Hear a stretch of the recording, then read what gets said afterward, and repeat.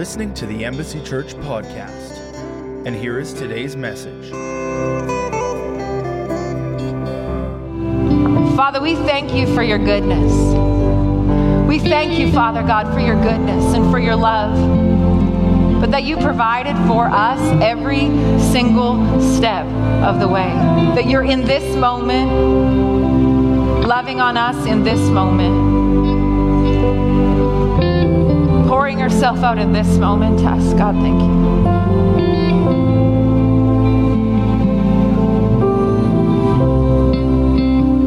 Father, I thank you for healing.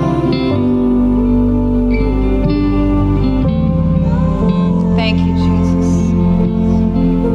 Thank you, Jesus. We thank you, Jesus. You love us so much. Thank you. Thank you. Thank you, Father.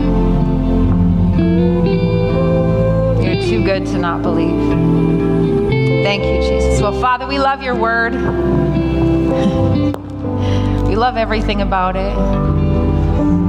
We love your commands, your commandments, because they're a life to us. They're life to us. So, Father, we look to your word this morning. And we thank you for revelation, that you take us deeper, that our eyes are open to see the deeper things. We know that your ways are higher. Your thoughts are not our thoughts. So God, show us. Show us what you'd want to show us. Speak to us individually what we need to hear. Our ears are open to hear what the Spirit is saying. We love you, God. Thank you, Jesus. So you can be seated. Thank you, praise and worship team.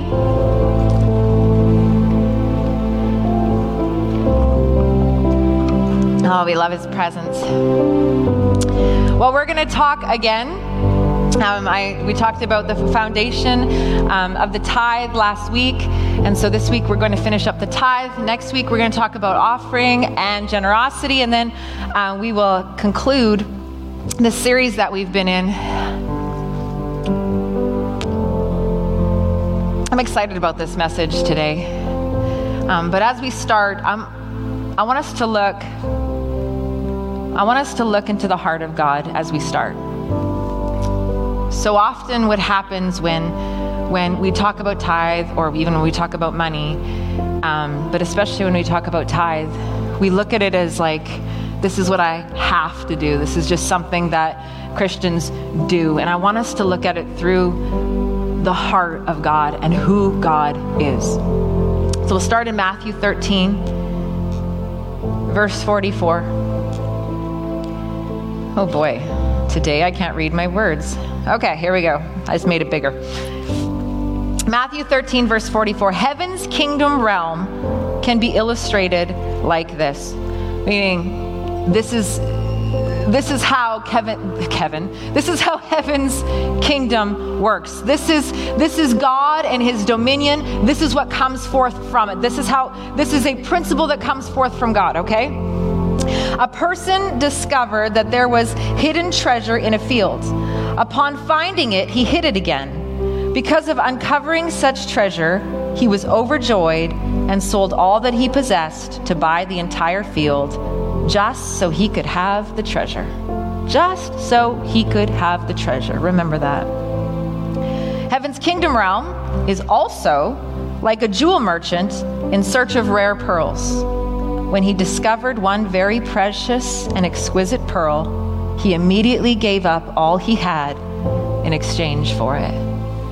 He found a pearl and just gave it all because the pearl was that special. And oftentimes we hear this and we think of Jesus as the pearl, Jesus as the treasure in the field, but in fact, it's you. It's you.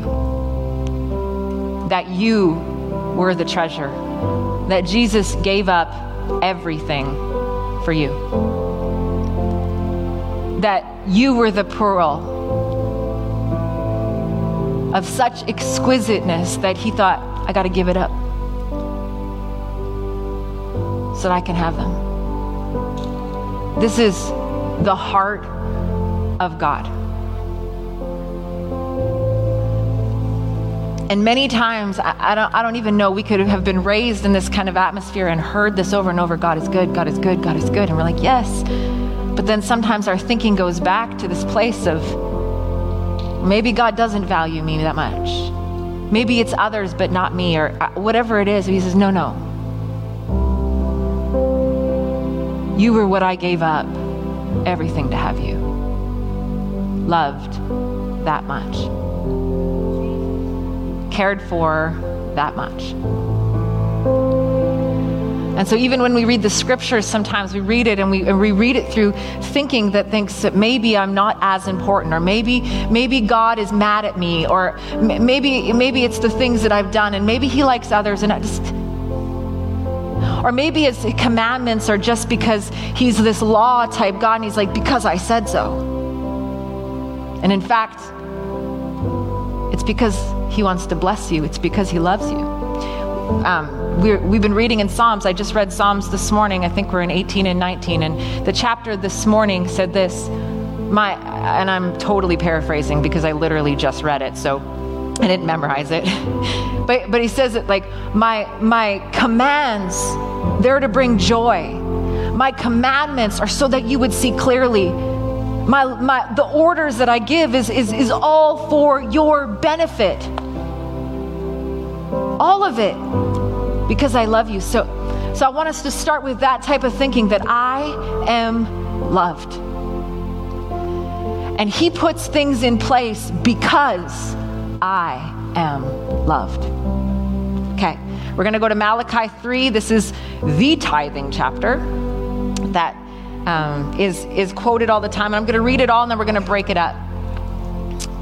Say, I am prepared. Say that. I am prepared to have my mind blown. Okay, good. Now that you're prepared, here we go. So Malachi chapter 3, verse 8, will a man rob God? Yet you have robbed me. But you say, in what way have we robbed you? God says, in tithes and offerings. You are cursed with a curse, for you have robbed me, even this whole nation. Bring all the tithes into the storehouse, that there may be food in my house.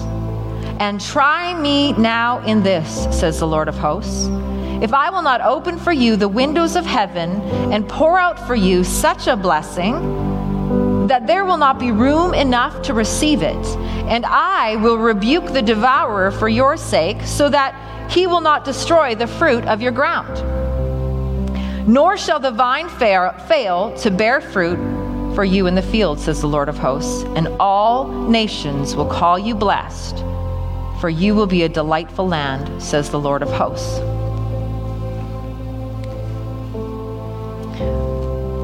So it starts out, will a man rob God? Yet you have robbed me. We talked about, or we studied last week how the tithe was instituted by God. It was 10%. It was the first fruits. We ended that with tithing beginning and ending with honor to God.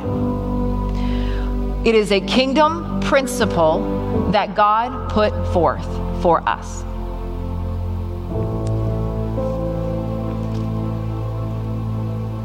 So let me stretch your thinking a little bit.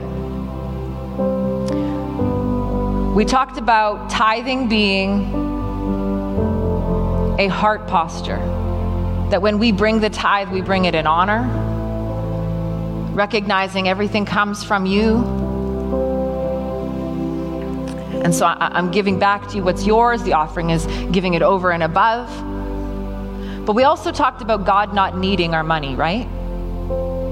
God doesn't need our money. God's not going broke, right? Last we checked, God owns everything. He owns the cattle on 1,000 hills. We read that in heaven the streets are paved in gold. God does not need our money. Yet there's a thinking that says God needs my money. He needs it. He doesn't need it. He doesn't need it. He is put in place to work through you, but he doesn't need your money, right? We read the stories of the ravens. If God wants to supply a need, he'll use whatever he needs to use. So God doesn't need your money. He will use you, okay? If you obey, he will use you, but he doesn't need your money. Okay, here's another thought that we have often is the church needs my money. I have to tithe because the church needs my money. The church doesn't need your money.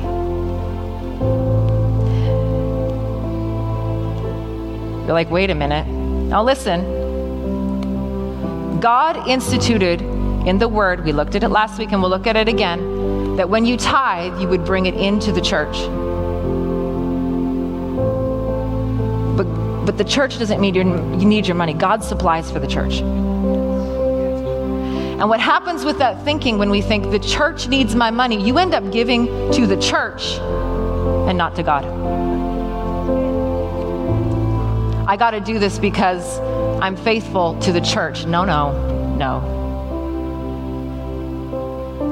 I do this because I honor God.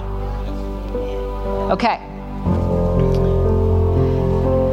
So God didn't invent tithing to support his work, although he uses us and works through us. You know, God will use whatever means he needs to use. If he needs to get a word to the church, he will use whatever he needs to get. We read about it in the Bible over many different times. God uses a whale. God uses a donkey. Come on, don't limit God by your thinking. What does God say about the church? He says, the gates of hell won't prevail against it. I will build my church. Thank God that we are willing vessels to be used by him. So if God didn't invent the tithe for his work, although he uses it,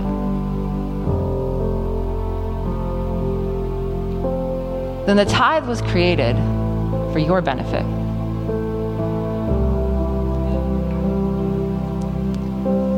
Okay, let's go to the word.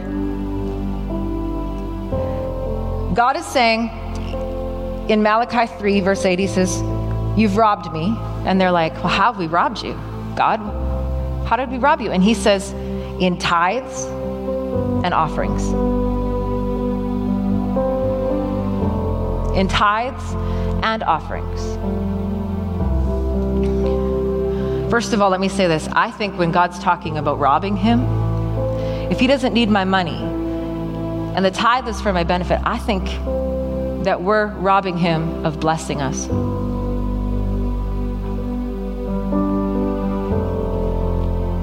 We're robbing him of blessing us.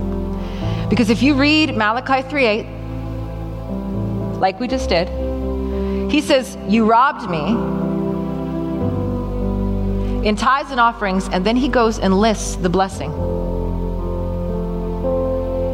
I know you're like, wait, okay, follow me. So he says, tithes, you have robbed me in tithes and offerings. Not just tithes. We read that the tithe belongs to God. We read that last week, right? He said that the tithe, that is mine. It belongs to me. We read that last week. That is true. The tithe belongs to God. But in this verse, he says, you have robbed me of tithes and offerings. In the Bible, when you read about offerings, it is listed as a free will offering. Let's look. Exodus 35:29. The children of Israel brought a free will offering to the Lord. All the men and women whose hearts were willing to bring material for all kinds of work which the Lord by the hand of Moses had commanded to be done. Leviticus 1:3. If his offering is a burnt sacrifice of the herd, let him offer a male without blemish. He shall offer it of his own free will at the door of the tabernacle of meeting before the Lord. Ezra 3:5. Afterwards they offered the regular burnt offering and those for new moons and for all the appointed feasts of the Lord. They were consecrated, and those of everyone who willingly offered a free will offering to the Lord. Malachi 3:8, you have robbed me in tithes and offerings. How do you rob God of something that was yours to freely give?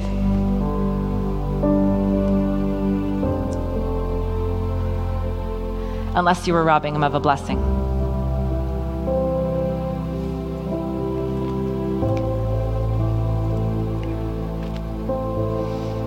So he goes on to list the blessing that comes when you give your tithes and offerings. And the principle is so divinely put into place that it takes care of many areas, which we'll look at.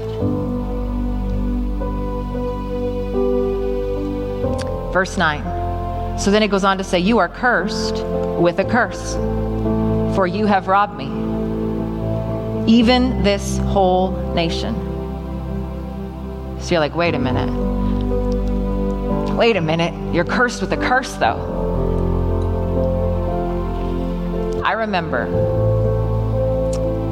when, I remember one time in particular, Jarrett and I were going away on a trip, and we had gotten paid, and Sunday was over here, and we were leaving like on a Wednesday or something. And I had this skewed thinking, which I think a lot of us do when it comes towards this tithe, but this skewed thinking that was like, I can't get my tithe paid because I'm going to be gone. And this is like before e-transfer, because like I'm old. And so there was like, I had it at home, but I remember leaving and going like, what if something happens? What if something happens to us because I never had time to get to the church to pay my tithe? What? Can you shake yourself of that right now? That's baloney. What God is saying is this. He says, I don't want you to be under this thing. I don't want a curse to have any hold on you. What we talk about at the beginning of this series, the spirit of poverty and the spirit of mammon, those are not from God. Those are curses. And what we said this, one of the best ways to break the spirit of poverty and the spirit of mammon off you is to tithe. The absence of blessing. So God's saying there is a kingdom principle put forth, and a blessing comes with this. There are blessings of many things. Blessings of being a child, blessing of being a son, and blessing of being a daughter. There are many blessings that come forth. He says the tithe and the offering, when you bring it, there is a blessing that comes forth from this. But when you don't do it, there is no blessing. The absence of blessing is curse. Okay, when you take good out of a situation, there's a situation, you take all the good out of it, what do you have left? Bad. God's saying, I don't want you to be under this thing. I want to bless you. I want you to be blessed. Remember, we're looking at this through the heart of who God is.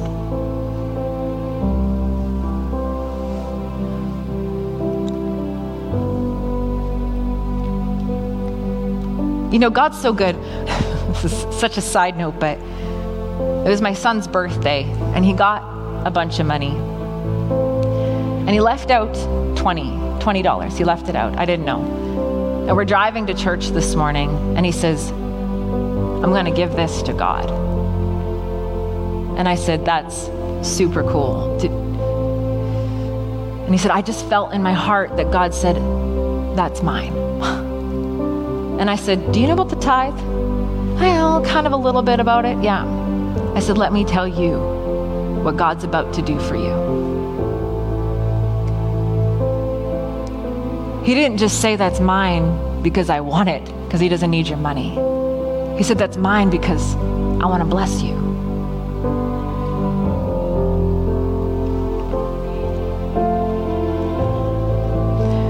So it goes on, verse 10, bring all the tithes into the storehouse, that there may be food in my house.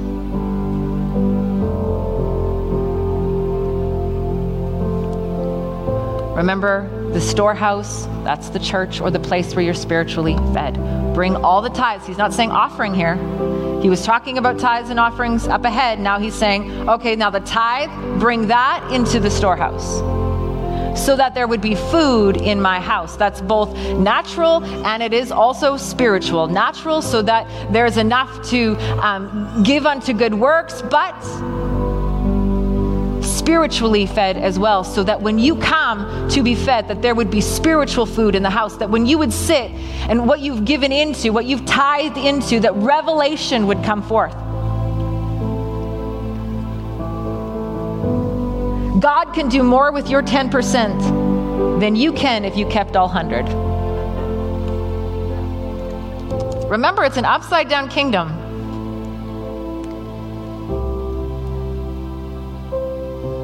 Verse 10, this is my favorite part. Okay, verse 10.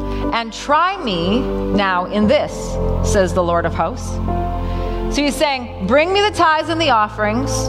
Bring your tithes into the storehouse. And he says, try me now in this. This is cool, okay? That word try means to prove or to test. The Hebrew word means, I'm going to try my very best to say it in Hebrew, bahan. No? Okay. You guys most of you don't know Hebrew, so I'm good. Bahan. I don't know how to say it. But it's a Hebrew word that means, again, to try, to test, to prove, to examine, to put on trial, to scrutinize, to try of gold, of persons, of the heart, and of the man of, or a man of God.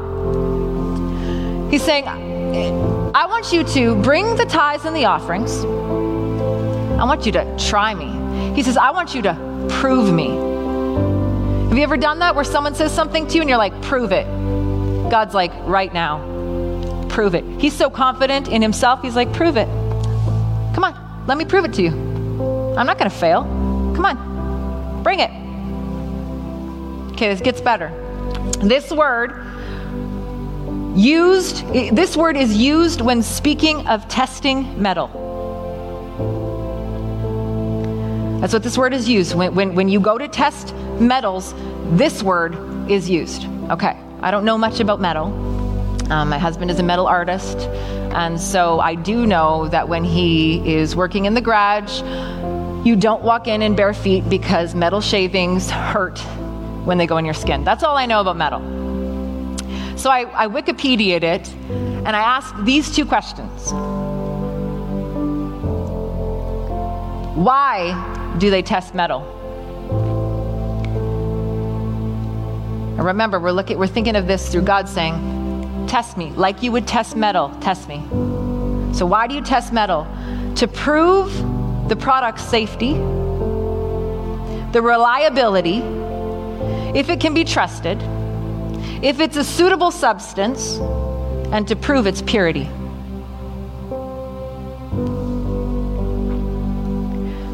So God's saying, prove me, see if I can be trusted. Test me, see if I'm sustainable. Test me, see if I'm pure. Then I ask this question. When they are testing metals, what are they testing for?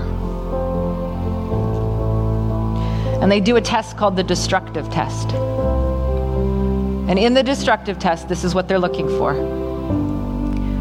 The bend test, the impact test. Can it be sustainable on impact? The hardness test, the tension test, the fatigue test, the corrosion test, the wear test, the leak test, the visual test. So God's saying, test me, see if I'll wear out. See if it's destructive. Go ahead. So this is what God's saying. There is nothing destructible about this principle. This principle can't be destroyed when put to the test, nor will it bring you destruction nor can destruction touch you. How cool is that? That God would say, test it out, go ahead.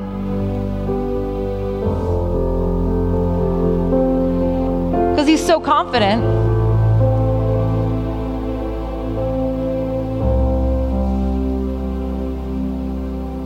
He's so confident that I'll bless you. There isn't anything about this that's destructible.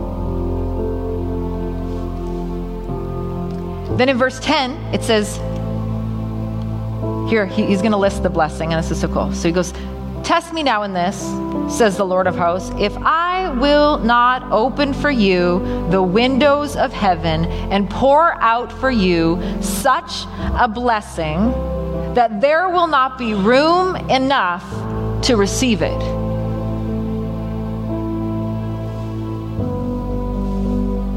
See, as he's talking about the blessing, if I will not pour out for you such a blessing. Verse 11, and I will rebuke the devourer for your sakes. And see here that it says your sake, not the kingdom's sake, for you. And see if I won't do this for you, just because you. So that he will not destroy the fruit of your ground, nor shall the vine fail to bear fruit for you in the field. He says, I will rebuke the devourer. The devourer, I can't talk today. The devourer is the enemy. He says that I won't rebuke the devourer for you. He goes, but then he won't touch. He won't touch the fruit. Anything that was meant to bring fruit in your life, he won't touch it. Can't touch your business, can't touch your livelihood, can't touch it. It's the heart of God. This is what I want to do. This is what God's saying. This is what I want to do. This is the principle. This is what comes forth from this. And then he ends it with verse 12, and all nations will call you blessed, for you will be a delightful land, says the Lord of hosts. Why? Because you gave him the opportunity to bless you. And I wonder how many times we've robbed God of a blessing.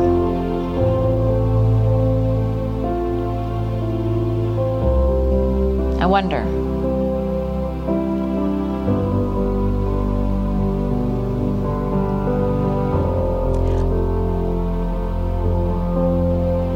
Us really would like to change our thinking or shift our thinking to a place of being able to wrap our heads around the fact that these are principles that he's put in place, but they're for our good. It's not something that I have to do. It's something where he says, hey, I want to bless you. And this is what comes forth from that.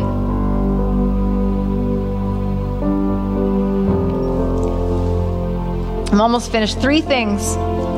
Opportunities for God to bless you. Number 1 is the tithe. It's the 10%. It's the first fruits. First fruits meaning the first of. But you know that Jesus was God's first fruit. Jesus was God's first fruit. Number 2, offering. That's your free will offering. That's over and above the tithe. Jesus offered himself for you.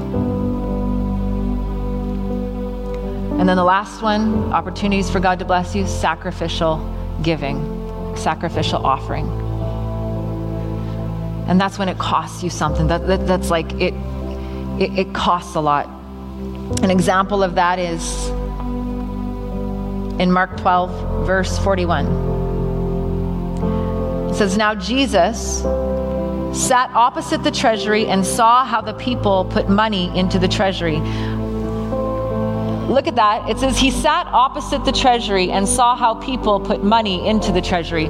Jesus was concerned not about the amount of money. He was concerned about their heart. It says he was watching how they did it. Think about that when you give. Is this something that I have to do? Is this something that just makes me think that it washes my sins away when I do it? That God will be more proud of me if I do it? Or is it like we talked about last week, out of a place of recognizing that everything I have comes from him and I do it to honor him? So Jesus sat opposite the treasury and saw how the people put money into the treasury, and many who were rich put in much. Then one poor widow came and threw in 2 mites, which make a quadrans. So he called his disciples to himself and said to them, assuredly I say to you that this poor widow has put in more than all of those who have given to the treasury. For they all put in out of their abundance, but she, out of her poverty, put in all that she had, her whole livelihood. That was sacrificial. That took something from her to do.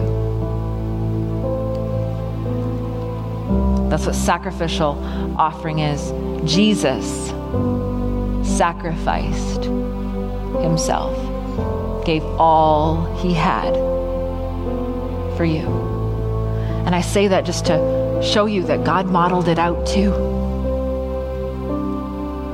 He did it too. It blew my mind when I began to think about that. And so as I was studying, and I hope that I can make sense of it. If not, hey, it was a really great revelation for me. It blew my mind. I started to cry. So I'm thinking at the end, I'm just thinking about how I am that pearl of great price, that he did it all. He gave a sacrifice for me. And I'm thinking about that, and I'm thinking about, and I go to John 3:16, and I go and I read, for God so loved the world that he gave his only son, that whoever believe in him will not perish but have everlasting life. And I'm thinking about this. And I just begin reading it, and I begin to study other versions, and I'm beginning to study other words, and this is what pops up. For God proved that he loved us, that he gave his son. And that word proved jumped out at me, because I'd just been studying when Jesus said, prove me now in this, test me in this, prove it.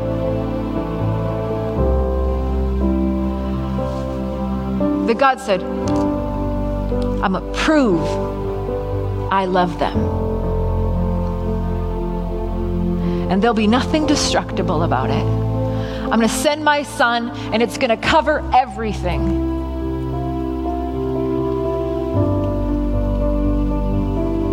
And I'm going to prove it to them. That wrecked me. He's going to prove it.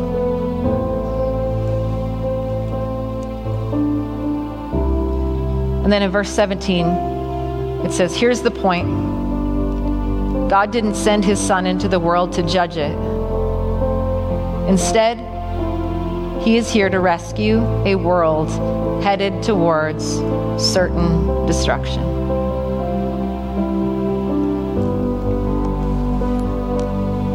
And he says, my sacrifice, my son that I'll send, will prove that I love them, but also save them from destruction.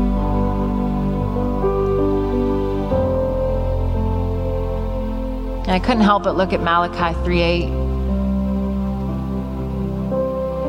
I think of God sending his son as his first fruits.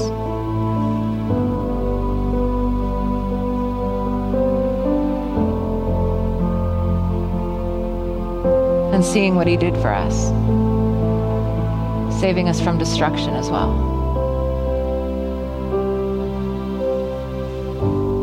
He loves us so much. And my heart is for us to recognize that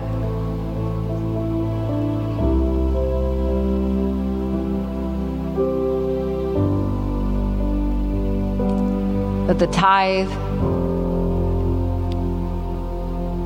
and the offering is about blessing us. Is a principle that God put in place to bless us. He says, don't rob me of the opportunity to bless you. Because I love you so much. Incredible. He's incredible. Amen. Amen. Adam? For more information about Embassy Church, visit our website at embassychurch.ca.